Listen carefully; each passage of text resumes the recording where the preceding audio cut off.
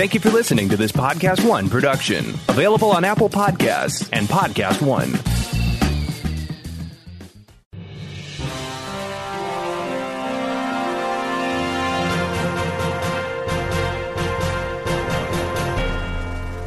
Happy Thursday, everybody, and welcome to episode 52 of the Sneider Cut. There's an episode for every week of the year. I am Jeff Sneider, senior film reporter at Collider, and with me, as always, is nobody. That's right, I do the show all by myself, flying off the cuff.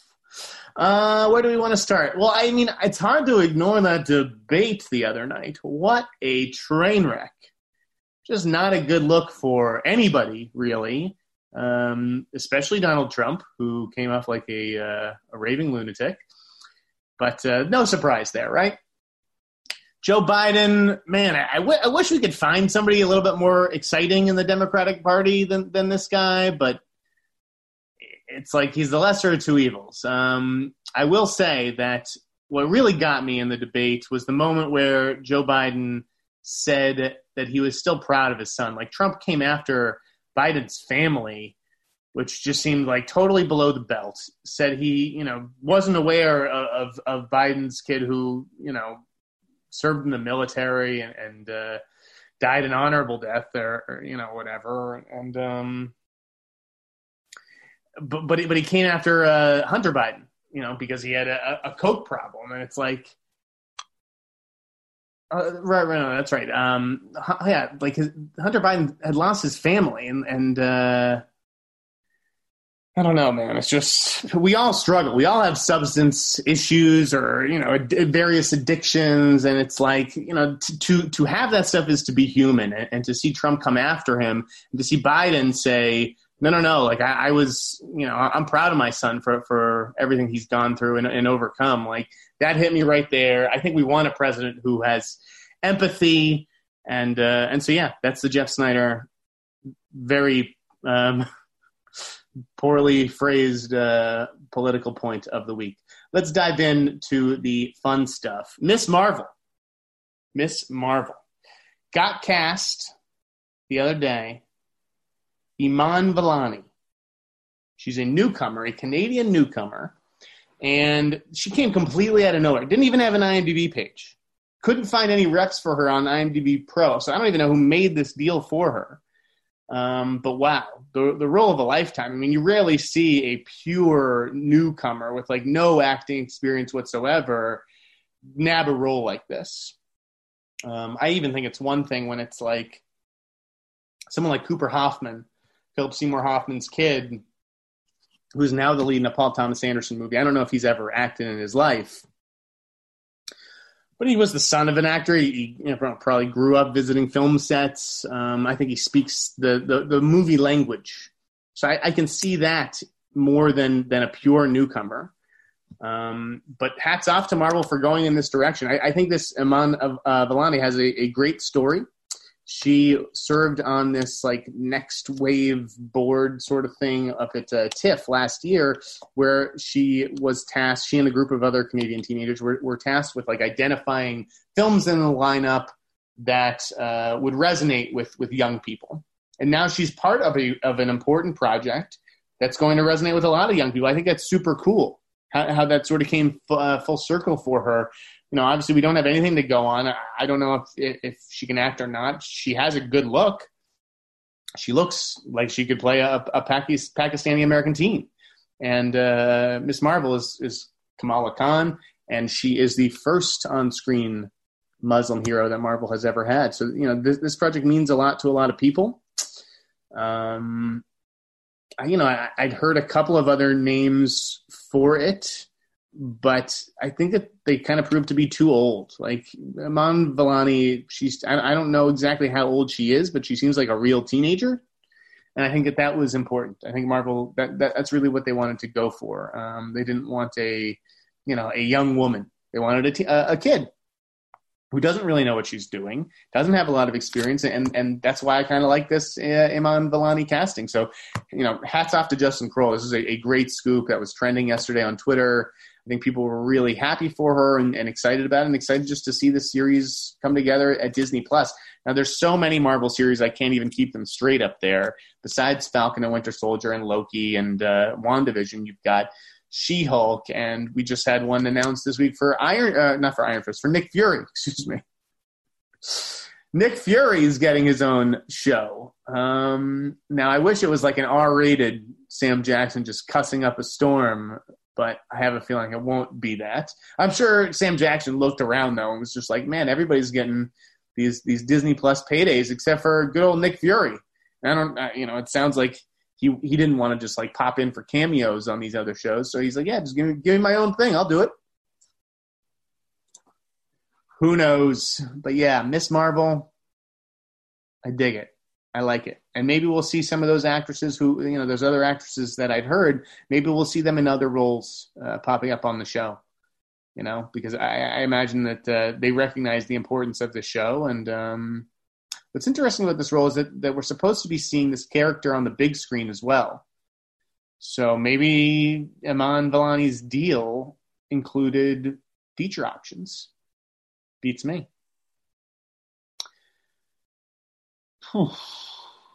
Let's go to Zac Efron. Zac Efron signing on to star in the Firestarter remake up at Universal. Remake and new adaptation, whatever you want to call it. I don't think I don't know how. I never read the actual book, but I don't know how much the movie actually strayed from the book. Zac Efron, yes, the kid from High School Musical, is now of age to have children. I think he's 33, maybe? I'm not exactly sure how old Zac Efron is. He's got to be around the early 30s, yeah. In any case, he's old enough to have an 8, 9, 10-year-old kid. Sure. He just signed on to that 3 Men and a Baby remake at Disney+. So he's going to be playing the father. We've got Keith Thomas, who did The Vigil, which I have not seen yet, but I've heard nothing but great things about. He's directing from a script by Scott Teems. Jason Blum producing with Akiva Goldsman. And they don't make enough good movies about fire. They make tons of movies about water, things happening in the ocean, killer sharks, whatever it is. A lot of stuff is going on in the water. But fire, I maintain that Backdraft is still the best movie about fire ever made. And I know Firestarter is not a fire movie like a Backdraft is. It's a sci-fi thriller. But I want to see some cool shit done with fire in this movie. And I want it to be, can we do this practically? I don't know, there's too much CGI fire these days. I want to see shit burn for real. I want to see the smoke, the soot. But really, Universal just has to cast this girl, Julia Butters, from Once Upon a Time in Hollywood. Maybe she's too old. Maybe she's 12 or 13 now. God, she impressed me so much last year in that Tarantino movie. That little girl was brilliant. I just don't think there's a lot of little girls on that level. And I hope that they keep it to a little girl. I hope they don't make it like a little boy or anything like that. Zac Efron is a good anchor for this type of movie. Blumhouse, they don't make a lot of star-driven stuff. You can throw Patrick Wilson in a Blumhouse movie and it'll still open to 20 million. Or The Nun and things like that. You don't need a giant star. Zac Efron is probably one of the biggest stars that Blumhouse has ever really worked with, and I think it's going to pay off. I think it just elevates the profile of this movie, beyond where it was a few days ago. So what was interesting about this announcement, I'm going to give you a peek behind the curtain on this story and another story, but it was I was supposed to post this Zac Efron story, I don't know, Friday. I probably felt pretty confident in my sourcing and everything on Thursday. So I was like, let's do this Friday. Didn't happen. Then we're like, all right, let's wait the weekend, whatever. We'll push it to Monday. Then Monday comes, it's looking like Tuesday. I'm like, oh, God, okay. So I wait till Tuesday. I break the story. I'm happy. There's no problem. And there's still no problem. But 3 minutes after the story goes up, a release goes out. So it's so I just held this story for, a few weeks, maybe a few days once I was really, really sure I had it. And I get a 3-minute window. I don't know. It just didn't seem right to me. It didn't go down well. Again, I'm not upset. I'm just disappointed because like the minimum window should be 5 minutes, or at least tell me like, hey, once you post, we're probably going to be sending out a release. So I know I still look good because I'm writing off of sources and everybody else is writing off the release, and it takes time once they get the release to put a story out. But I don't know. It just seemed like that thing was everywhere like 5 minutes after I posted. Ideally, you're always looking as a reporter, I think, for a 10 to 15 minute window of exclusivity, but maybe this was just, too big for that. Anyways, my buddy Justin Kroll at Deadline congratulated me, said, nice scoop. I said, Kroll, I got another one coming the next morning. He was like, I'm looking forward to it. Of course, that was the Sandman story, which we'll talk about in just a second. But then, later in the day, Kroll one-ups me with that Miss Marvel story. I can't even win a day against this guy. He's that good.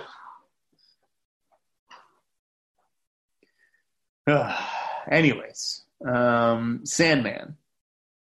We got Tom Sturridge, who I'm told is in talks to play Dream, a.k.a. Morpheus, a.k.a. the Sandman himself. Now, when I think, I was like, Tom Sturridge, what do I know this guy from?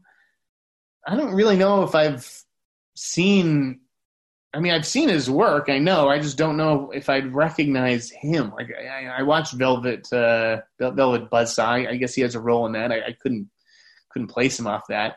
The movie that I most closely identify him with, even though I didn't see it, is Far From the Madding Crowd, because, it's him and Carey Mulligan and Matthias Schoenaerts.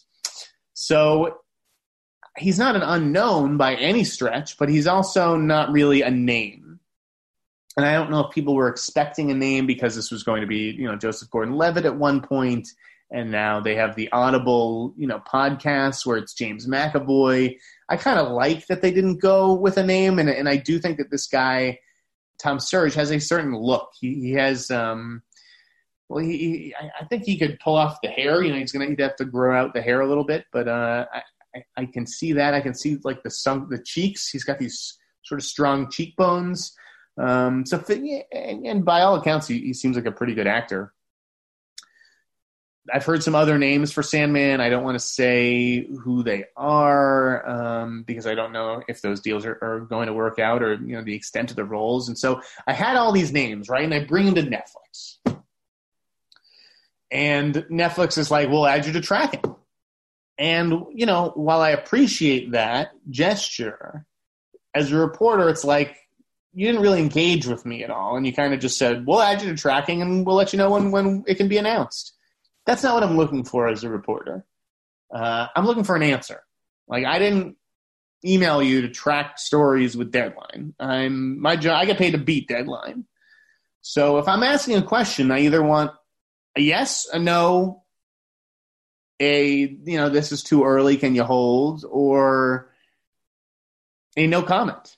But to just say, hey, thanks for your question, and just to let you know, other people have asked the same question too.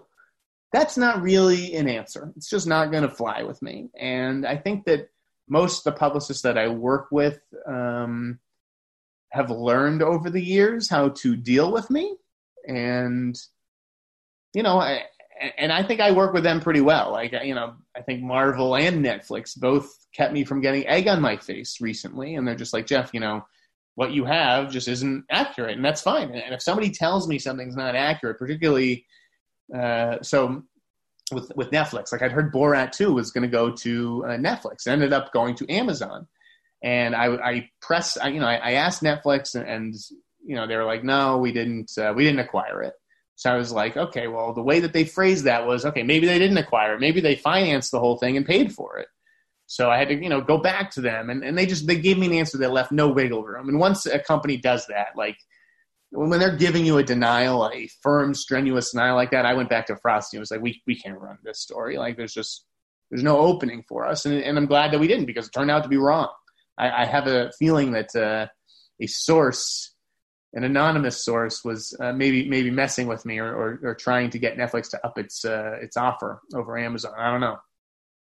The point is that there are people who, engage with you and can either help you to get a story or help you from not screwing something up.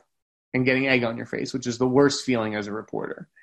But to just say, hey, others have called, and when the deals are done, we'll let you know. You're on the list. Like, I don't play to be on the list. So, we decided, forget all these other names that I've heard, whether they're right or wrong. And some were right and some were wrong. But forget them because they're not important. They may be bigger names than Tom Sturridge, but that's not what people want to know about Sandman. They want to know who's playing Sandman. The other characters, sure, people are curious, but it's all about who's going to star in this show. So at that point, it's like, listen, I could be a good boy and wait for Netflix to tell me when it's safe, and they'll give me the right names, and they will tell me which names were wrong. But I'm playing to win here. I'm playing for keeps. So when I got enough sourcing on the Sturridge element of it specifically, I was like, this is a story on its own. So I rewrote the entire story, got rid of all the other names that were in there, and just ran a story about Tom, and that way I can put it out as an exclusive. And I'm sure that others were upset about it, and there probably isn't a done deal, and who knows, maybe something could fall apart. But I don't get why TV shows get to play by different rules than movies, where every day there's so-and-so in talks to do this or that in movies, and in TV, we all have to wait diligently for deals to close. It makes no sense to me as an entertainment reporter, and it makes no sense that basically the TV reporting corps kind of all holds hands and sings Kumbaya. Like, I mean, I get being respectful, and I'm certainly respectful of the people who are respectful of me, people like Justin, where if I'm on something and then he calls on it, or he calls on something and then I call on it, sometimes that first call may get honored, but other times it may be like, hey, can you guys just work together on this? And most times, particularly if it's someone like Justin, I'm like, absolutely, no problem, because maybe for him it's not as good, but for Collider, a tie is almost a win. To be breaking news the same time as the trades, as the big boys, like, I put us in the game. And Deadline always knows that it has another exclusive around the bend. I may have to wait another week or 2 or 3. So anyways, that was sort of how the Sandman story all went down. Yeah. And I think that will bear out. Like, Neil Gaiman didn't acknowledge it at all on Twitter, but I feel like almost if it was wrong, he would have. Speaking of which, what's with all these We Got This Covered stories? How many people are, like, reading this stuff and passing it around? Like, how is this site so big? Like, everything on their homepage is garbage. It's just not true. I want to start a site called We Made This Up and just post absolute bullshit every day and collect a check for the traffic that it's driving. It's crazy. It's crazy. It's crazy. And speaking of publicists and things like that, I had a long talk with a friend last night who interviewed, I'm not going to give the specifics, he interviewed a young actor, not a new actor, and this actor's young but has been around the block, and the actor said some things that, maybe could make for a good headline. And after the interview was over, the publicist asked my friend to cut that stuff that would make a good headline per the actor's reps. And so my friend was asking me for some advice, and it's like, well, it's tricky. This is a guest on your show. You want to do right by the guest. You want to do right by the publicist and hope that the publicist brings you, more guests. But at the same time, the interview's on the record, and the actor knows this. And so if an actor doesn't like a question, they can say no comment. Well, and if a publicist doesn't like a question, because I think the publicist wasn't on the call, then it's the publicist's job to interrupt and say, you know what, we're trying to keep things to the movie today. Let's skip that question. If you don't do that, if the publicist doesn't jump in, right, and the actor doesn't say no comment, let's skip that one, it's on the record, and you can use it. And at that point, you just have to make a call about the relationship. Like if that was someone whose agent was super important to me, and they give me a lot of stuff, then I want to keep that source happy, and I will abide by their request. But at this, on the other hand, if it's not someone I have, a relationship with, or I'm not afraid to upset the relationship, and I don't really see why the relationship should be upset in the first place. It's not like I did anything. I just asked a question, or my friend asked a question. You just have to decide, like, what kind of journalist do you want to be? The kind of person who's going to do everything a publicist asks, or the kind of person who's going to, stick to their guns, and because anytime you break a story, you're going to be making waves, unless you're like, waiting, like I guess I did with the Zac Efron story, right? I waited, and basically the whole time Blumhouse was putting me off so that to line up with the 40th anniversary of the book. Maybe that was a coincidence. Seemed like it was probably premeditated. But, when that story goes up, I'm like, well, I know Zac Efron won't be upset, and Blumhouse won't be upset, Universal won't be upset. Like, I'm in the clear. But something like Sandman, that's the opposite. That's like, okay, this is going to piss off Netflix. This may piss off Tom Sturridge's reps who don't want this out there yet. But I have it, and it's newsworthy. And so you got to do it. Or at least that's how I think. So, my friend, I hope that he doesn't take it out, because I think that you'll see those sound clips get passed around maybe. It may even be a story, and then people say, well, this originated on this show, and, and that's how the show builds an audience, is that, you're reading about it on 40 different, websites and blogs because they picked up that news-worthy headline. If you just cut out that news, then nobody passes it around, and you're stuck with the same audience that you had to begin with. So it's a tough call. And I don't think a publicist would spurn you necessarily for just, if it's on tape, it's on tape. So it's up to you if you want to pull all your guests off the show after that. But, this show is only going to be increasing in credibility and audience size. So anyways, Borat 2, which we had talked about earlier. What is the full title of this thing? I think they just announced it today. 1 second. I'm gonna open it up. This one is worth opening up the email. Borat. Let's see. It is Borat, subsequent movie film. Delivery of prodigious bribe to American regime for make benefit once glorious nation of Kazakhstan. That's the title. So it's not the Mike Pence title. I'm sure that was the original title because that's how it was, pitched. That's how it was registered. Sorry, with the WGA, which was a legit filing. I guess it got pulled off the WGA because they ended up changing the title, and I can see why they wouldn't want Pence's name in it. I wouldn't be surprised if Pence or, someone in his office or, someone in the White House told Amazon, like, listen, you can't, you want to take shots at Pence, it's fine, I'll go for it, but you're not going to have his fucking name in the title. Or maybe it didn't go like that. Who knows? I think that the first title was better. This prodigious bribe to American regime, Borat, subsequent movie film. I don't know. You could have had a little bit more fun with it. It could have been funnier. The trailer, so I really liked Borat the first time I saw it. I don't think I've ever revisited it. It's the sort of movie, I don't know how rewatchable it is because it's all about how outrageous those, one-liners and pranks are. And so, the outrage kind of goes away on second viewing, I imagine. The trailer looked okay. It didn't look like it was going to be the funniest movie ever. It looked like something that was sort of tossed off in the middle of a pandemic and sold to a desperate streaming service. And I didn't mean to call, Amazon desperate. They're all desperate. I didn't, they're hungry. They are starving for content. Amazon more so than Netflix. So, yeah, I don't know why this didn't wind up on Netflix, which seems, I know Amazon Prime is in, millions and millions of homes around the globe.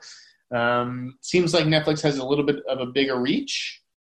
Maybe they just had a line in the sand, as far as, a certain level of commitment. But I don't know. It's like if you're Netflix and you've got The Spy and Trial of the Chicago 7, I don't know why you don't want to just stay in the Sacha Baron Cohen business, but maybe they just really wanted to go with Amazon for one reason or another. Maybe it's, the advertising. Amazon can put Borat's face on every package that they send out across America for the next 3 weeks. It is coming out on October 23rd, right? Yeah. Which means it's going to be coming out before Election Day. And I have heard, this does have some political gotcha moments, some fun surprises up its sleeve. I hope we see some cool celebrity cameos. I think last week or the week before that, I drew out a fun rumor of the week, if you will, about one of those cameos. But only go back if you want to be spoiled, because that one, I don't want to ruins anyone's enjoyment of a good surprise. Listen, everyone's going to watch this thing, right? And that's the goal when you're a streaming service. Doesn't have to be good or bad, just get the eyeballs, and people will tune in for this.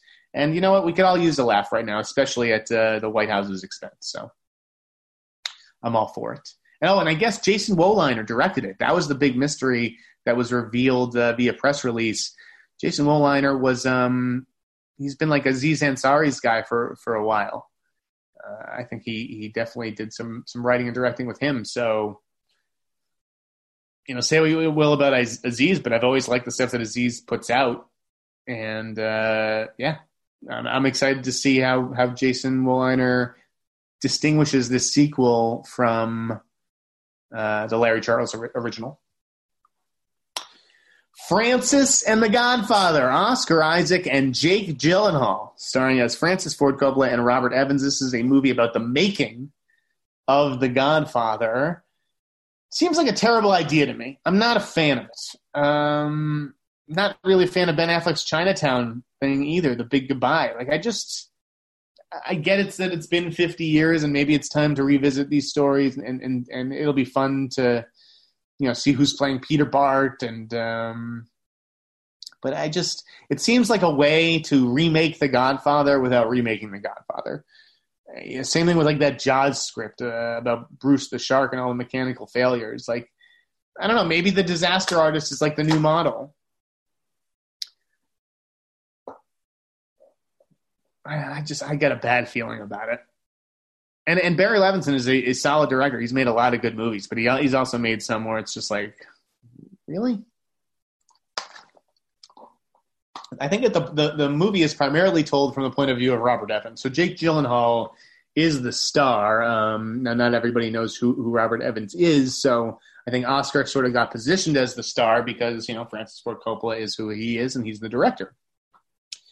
Do I like that role for Oscar? I mean, I could see how he maybe looks the part, but no, I don't. I'm not going to lie. I am a big fan of Oscar Isaac. I'm tight with his reps, but it just didn't seem like a great choice. I mean, maybe the script is phenomenal, in which case, I'll have egg on my face a year from now, year and a half from now, but yeah, I just I don't know. Oscar Isaac is Francis Ford Coppola. Isn't Francis like a bigger guy? Oscar's like a little guy. I just don't know if somebody like even Brett Gelman, who is not, a big star and he's not like a name star, but he kind of has that Francis Ford Coppola look. You can make him, look a little bit more Italian or something. I just don't know. I mean, I feel weird even arguing against having Oscar Isaac in a movie because he's an amazing actor and I love that guy, but I don't know that I see him as Francis Ford Coppola. I don't know. Gyllenhaal I could see as Robert Evans. Maybe it's just the glasses that he was wearing in Velvet Buzzsaw that helped that one. We have a question about that, I think, in our mailbag today, so we'll talk about that a little bit more. Doug Liman assembled the cast for his heist, his pandemic-themed heist rom-com. I think I got that right. This is the movie that's going to have Anne Hathaway. She's going to be paired with Chiwetel Ejiofor. I think they're actually playing a couple that is not really getting along, and so to sort of put the spark back in their marriage, if you will, they decide to rob a department store, which sounds kind of cool. It's going to co-star Lily James, Ben Stiller, Stephen Merchant. It's called Lockdown. Clever.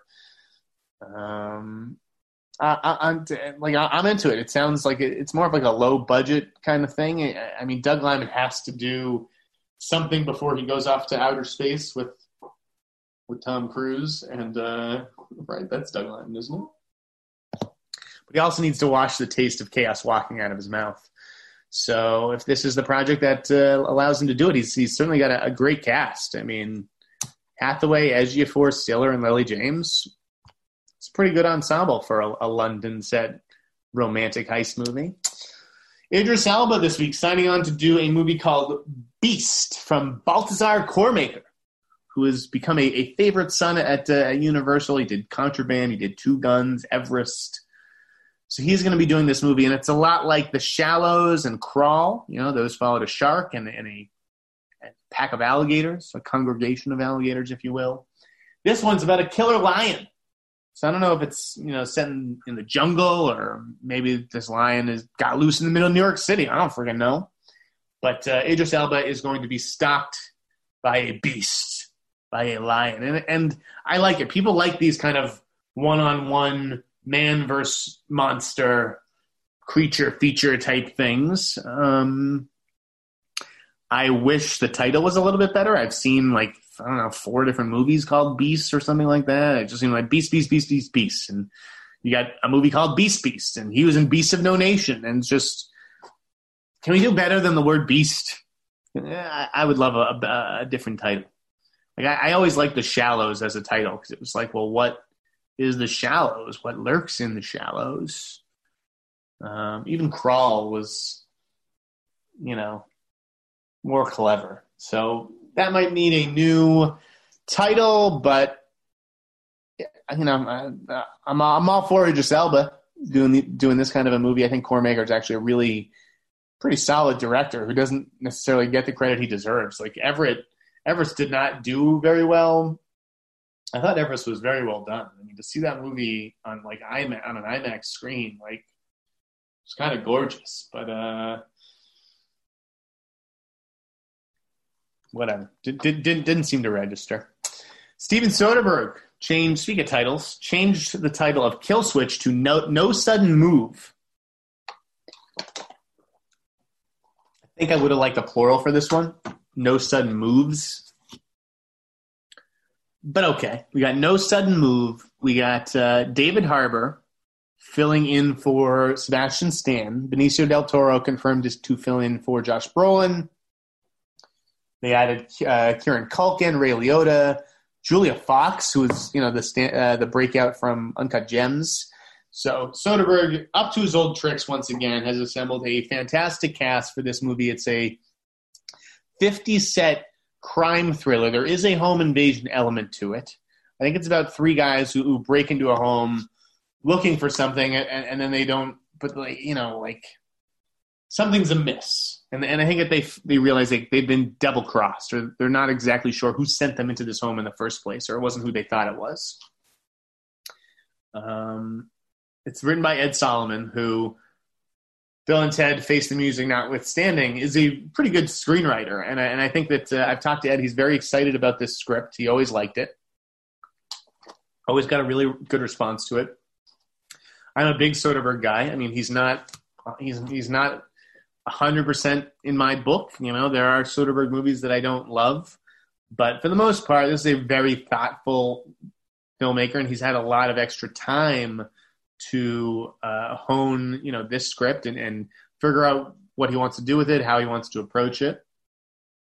I think there are, some political and social themes in this. It's not just like a genre home invasion movie at all. I think that the fact that Don Cheadle is the lead and the fact that he's black in 50s Detroit plays a big part in this. So I'm very much looking forward to No Sudden Move. I'm looking forward to Soderbergh's next movie, Let Them All Talk, on HBO Max. So, yeah, the more Soderbergh, the merrier. Aldous Hodge got cast as Hawkman in DC's Black Adam movie. This announcement went over like gangbusters at Collider. We were all excited about this. Not that I had a goddamn clue who Hawkman is. And frankly, again, we have a Hawkeye. Now we need a Hawkman. Why are all the names the same? Miss Marvel, Captain Marvel. Was there Lieutenant Marvel? Sergeant Marvel, General Marvel. Can't we fucking figure something else out?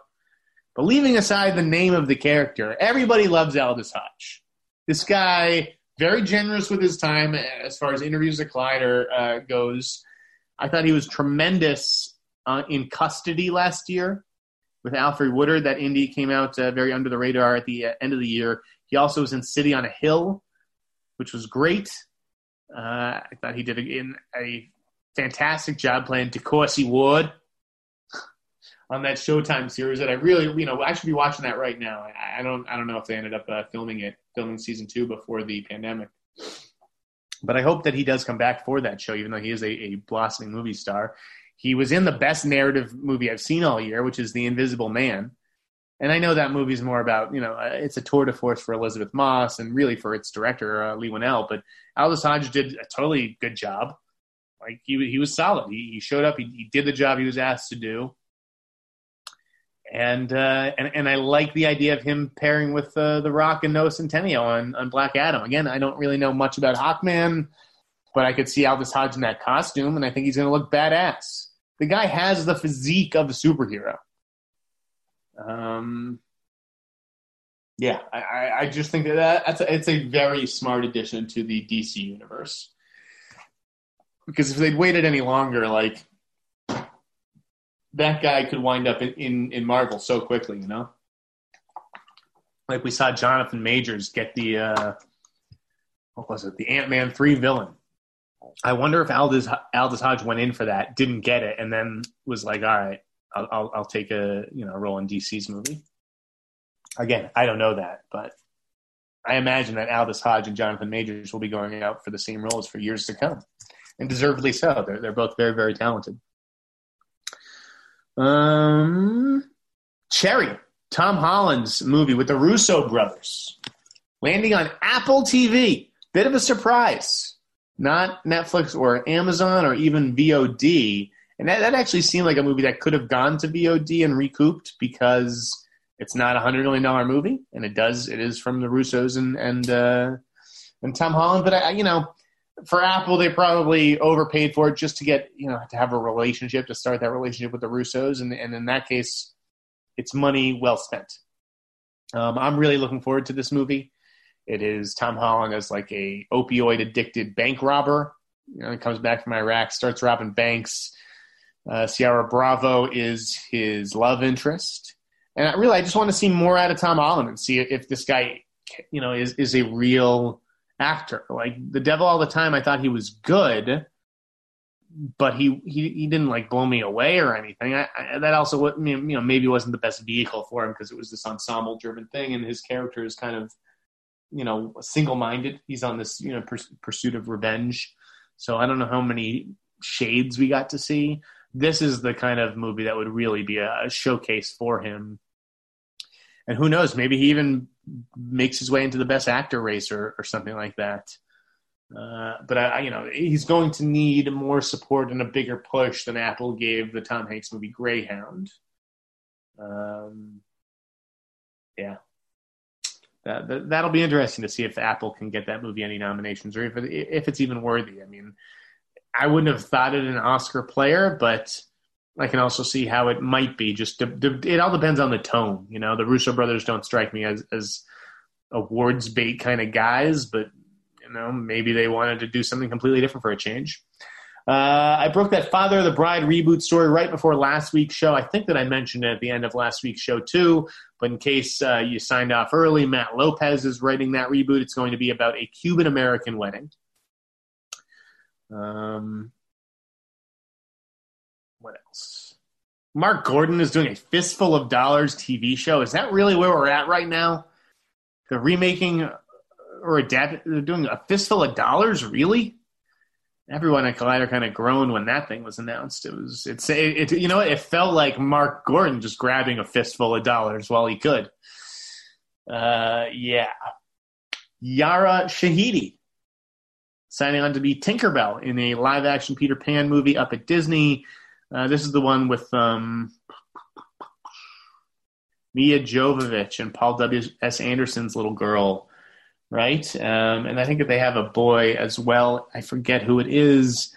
But yeah, clear, listen, this feels like a VOD thing. This is probably not going to be a theatrical play. This feels like something that's going to Disney Plus. I think they've probably said otherwise, but that was, before the pandemic. I just don't know that one makes sense for theatrical, particularly how many times we've seen, Peter Pan and Wendy stories told on the big screen. Netflix announced or deadline scoop that Chris Hemsworth, Miles Teller, and Journey Smollett are going to star in Joe Kosinski's new movie Spiderhead. God, I sent Netflix the first email about Miles Teller doing Spiderhead like a year ago, October 2019. No joke. At the time, it was going to be Miles Teller and Josh Brolin. So, one Marvel guy out, another Marvel guy in. It's probably for the best. Chris Hemsworth, is going to attract more eyeballs than Josh Brolin will. And Journey Smollett, a nice pickup. She's obviously having a major moment with Lovecraft Country and Birds of Prey. Spiderhead. It sounds interesting. You can check out the log line on Collider. Joe Kosinski, I think, is going to be in super big demand after Top Gun comes out. But, that's not till next summer now. It got pushed. So I'm not surprised that he maybe leapt at this opportunity to work with guys like Hemsworth and Teller. He's been developing this movie for a while. So once they got Hemsworth, it probably was a go. This is an interesting Netflix movie that I'm definitely keeping an eye on. It may not be, a $200 million movie or one of their gigantic ones, but I think that one could definitely end up making its mark if it's good. Otherwise, you tell me. Like Project Power, The Old Guard, I thought both of them were fine. They're both like 2.5-star movies. Spiderhead, maybe on paper, is another 2.5-star movie, but I think it does have the potential to reach that 3-star echelon. Ice Cube teaming with Timur Bekmambetov on a movie. Zendaya signing on to play Ronnie Spector for A24. I'm not, I don't know how super familiar I am with Ronnie Spector's catalog, but Zendaya doing an A24 movie I think is nice. A24 produces Euphoria, so yeah, they have that relationship. I don't know. This project may have been set up somewhere else and then moved over to A24 because of that relationship. But obviously, it's just smart for anybody to get on the Zendaya gravy train these days because she is, a legitimate star who's only getting bigger. Just won that Emmy for Euphoria, came out of nowhere to beat out people like Laura Linney and Jen Aniston, and it definitely caught me by surprise. But she's solid on Euphoria. She's good on the show, and I imagine that Netflix thought she was very good in the Malcolm and Marie footage that they saw that prompted them to pay $30 million for that movie. God, I love the diversity here.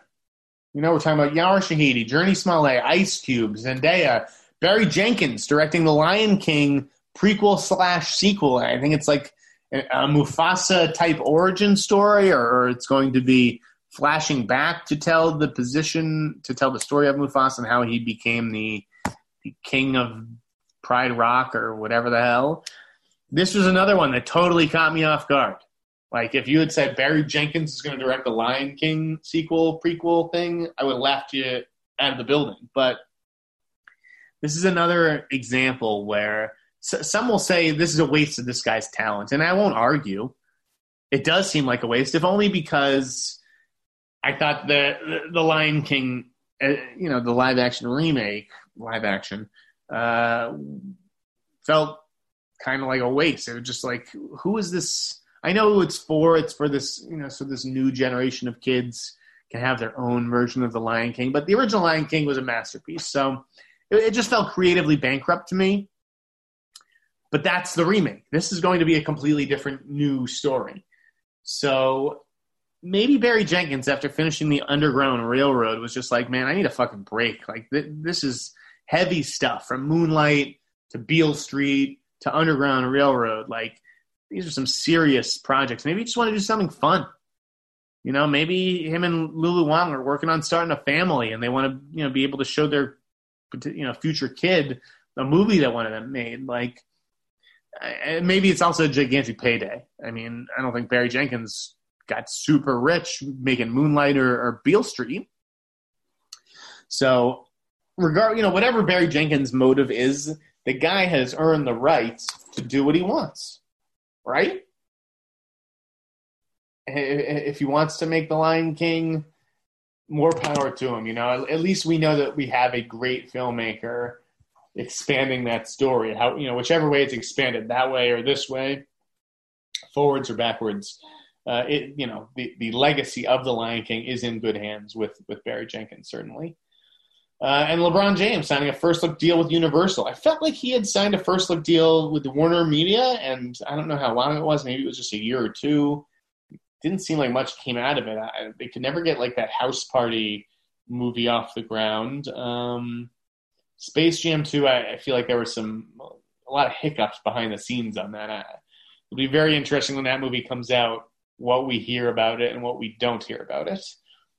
But very smart of Universal to get into bed with LeBron. I mean, eventually his playing days are going to have to come to an end.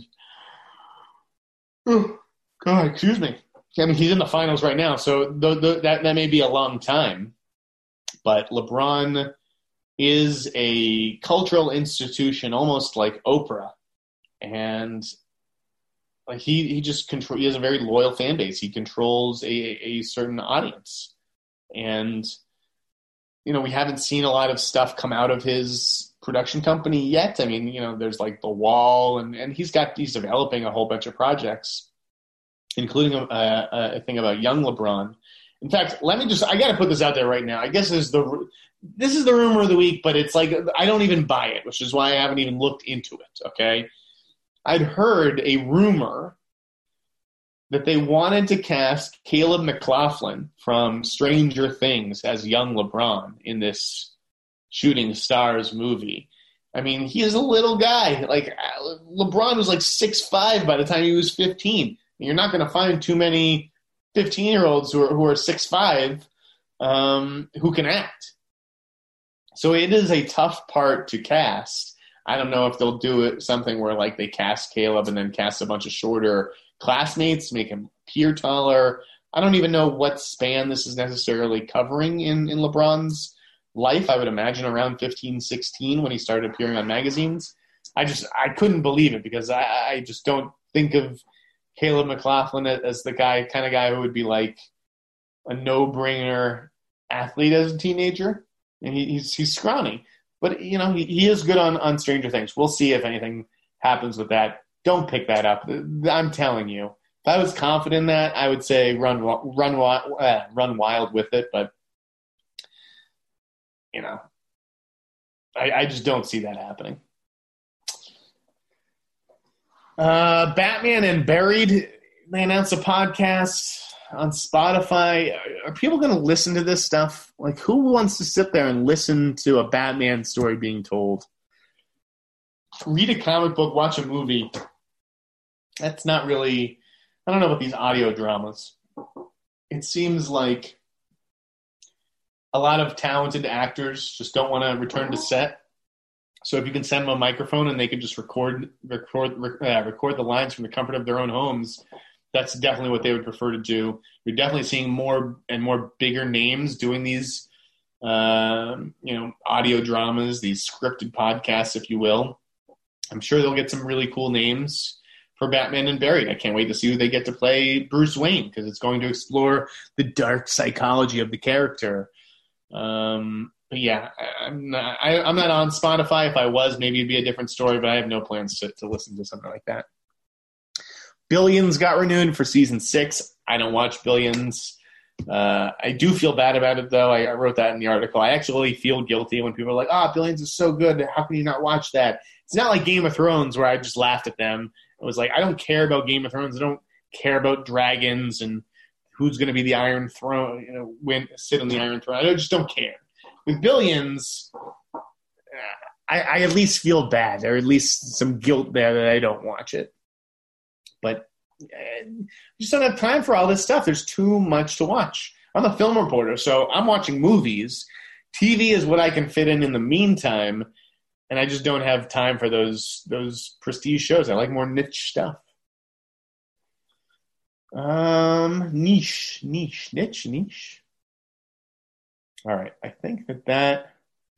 No, we just have a few reviews and trailer things to talk about before we get to mailbag. I got about 10 minutes left in the show. Okay, I watched American Murder last night. That's a must-see. That's a top 10 movie of the year for sure. Tough to watch at times, but it's all pieced together from this deceased woman's text messages and Facebook posts, and then just like police materials, like polygraph tests and recorded interviews. But it's basically about this woman and her two children who disappear, and the husband eventually falls under suspicion. I don't think it takes a detective to figure that stuff out, but it really was very, very effective. And I read some of the negative reviews last night, and I think that they were expecting something different, or they wanted this movie to engage more with certain questions that it raises. But for what it was, I thought it did a great job. And if you're a true crime junkie, this is one you will not want to miss. I watched Wild Card. I think I mentioned that last week on the podcast, but I don't remember to the extent, nor do I don't even know if this is under embargo or not. So again, I won't say too much about it other than I really enjoyed it. This is not a documentary that's getting a ton of press on HBO. It's about Boomer Esiason's former radio co-host Craig Carton and his gambling addiction. It affected me because to watch a guy like make mistakes like that and pay a steep price and learn from them, I think it's a powerful redemption arc. I watched Save Yourselves this week. That was a Sundance title. It is, I enjoyed it. I enjoyed it on the whole. It was a little disappointing. It was a little slight. It's basically about a couple who decide to unplug for a weekend and head up to this remote, cabin upstate, and then there's an alien invasion. So the two leads had great chemistry.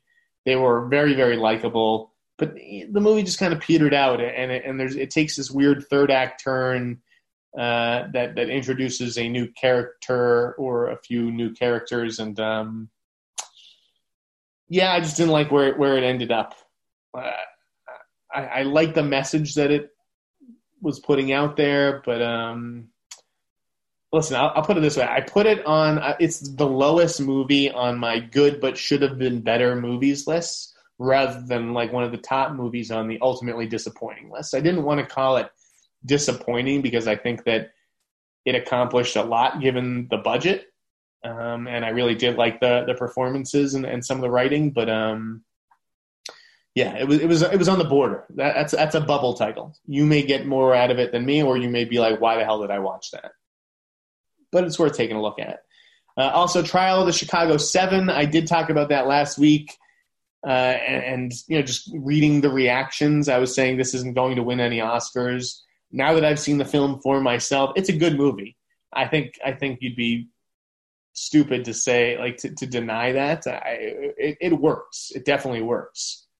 I stand by the assessment. This, I don't see it as winning any Oscars. And Mark Rylance was very good.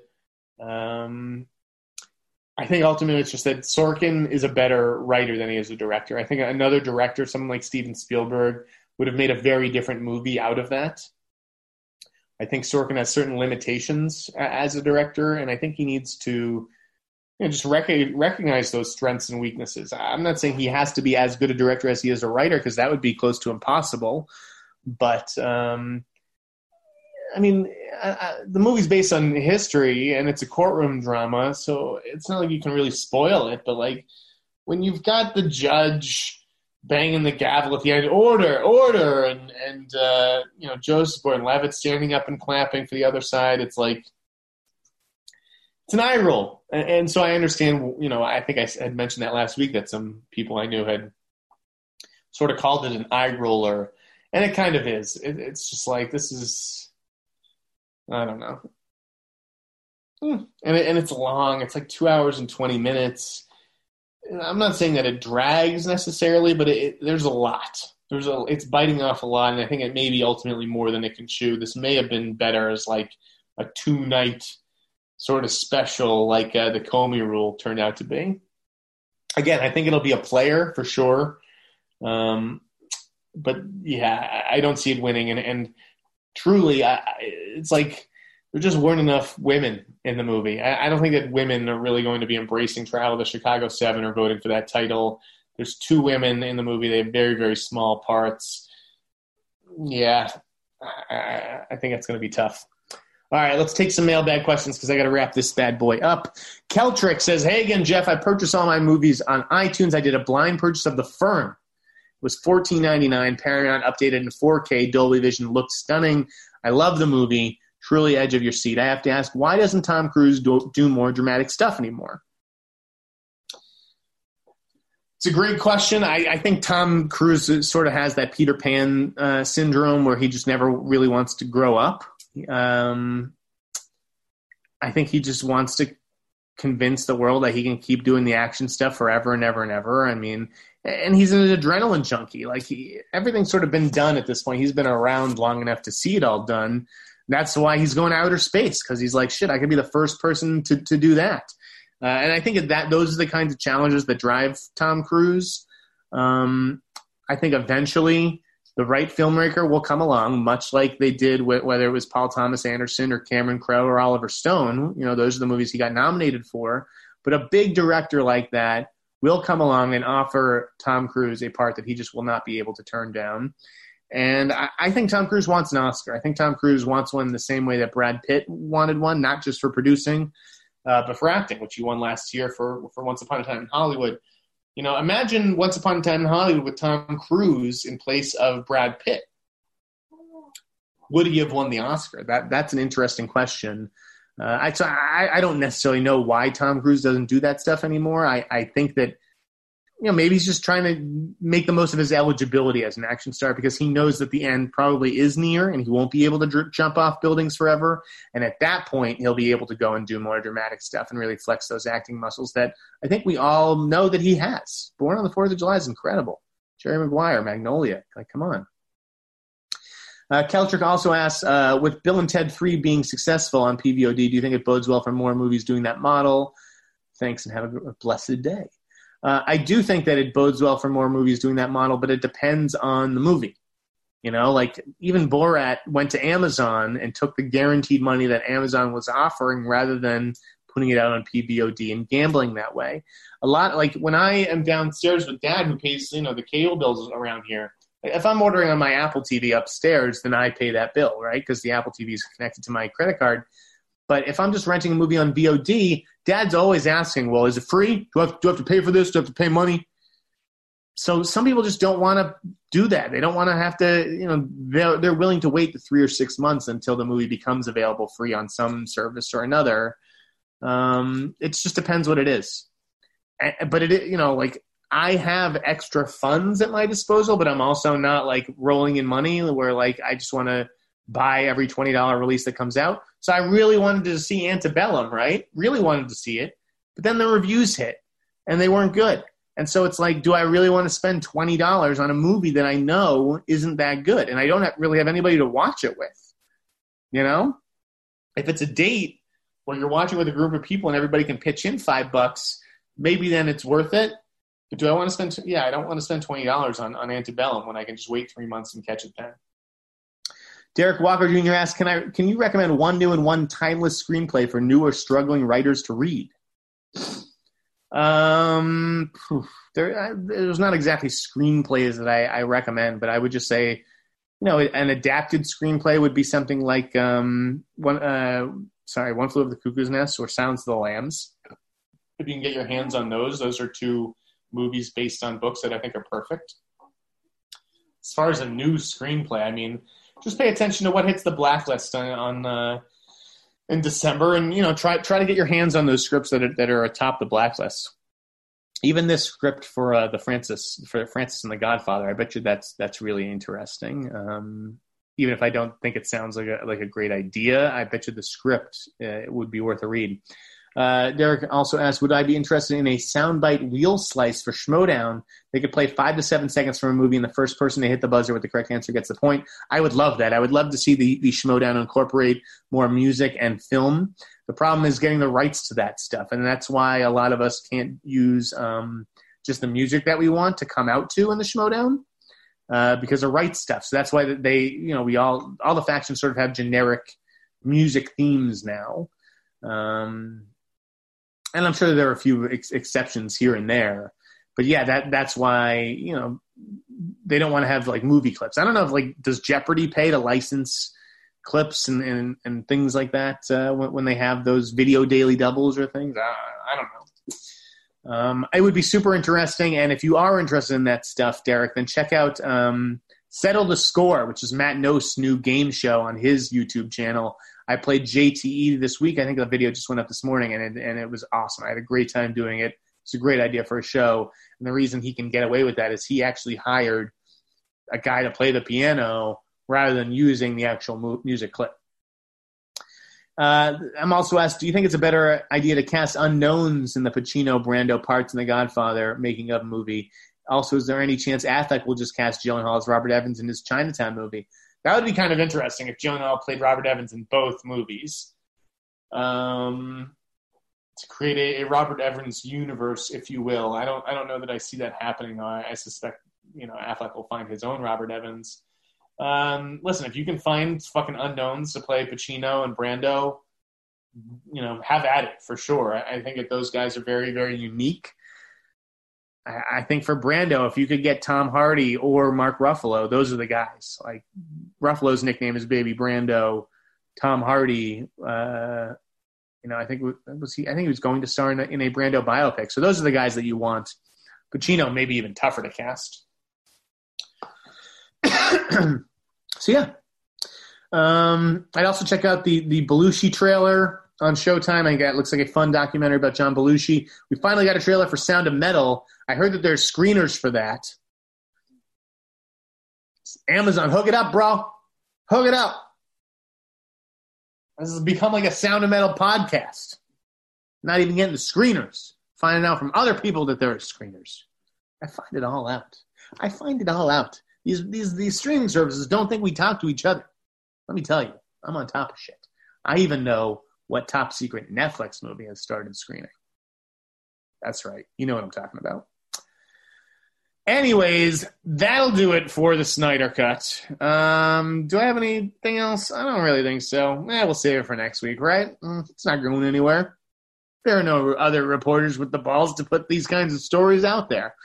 Thank you for watching, listening, following along. You can hit me up at the InSneider on Twitter and Instagram, and you can find me on Cameo, guys. Cameo, Cameo.com. Otherwise, happy October. It's crazy. It's crazy to think about. Go Pats. See you next week.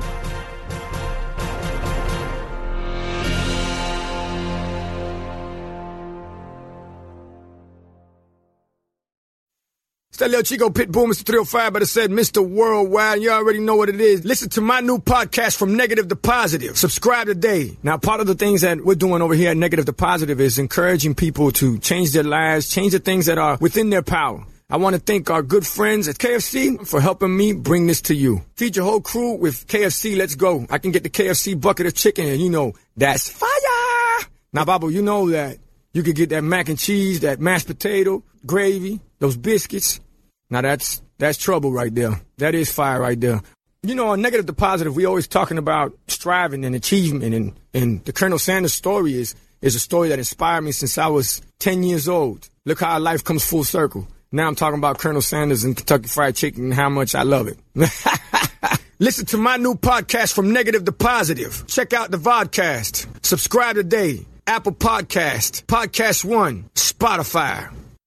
Shop Black Friday week deals Sunday through Friday at Kohl's. Plus, get $15 Kohl's cash for every $50 spent. And take an extra 15% off. Get the Big One Throws, $8.49. Toastmaster Small Appliances are just $2.14 after rebate. And Fitbit Versa 2 is $129.99. Plus, take 30% off Lego, 70% off fine jewelry, and save on boots for her, $16.99. Plus, get fast and free store pickup. Shop Black Friday week deals at Kohl's and Kohl's.com. Select styles. Offers valid November 22nd through the 27th. 15% off with promo code ENJOY15. Lego and Fitbit offers and coupons do not apply. Some exclusions apply. See store or kohls.com for details.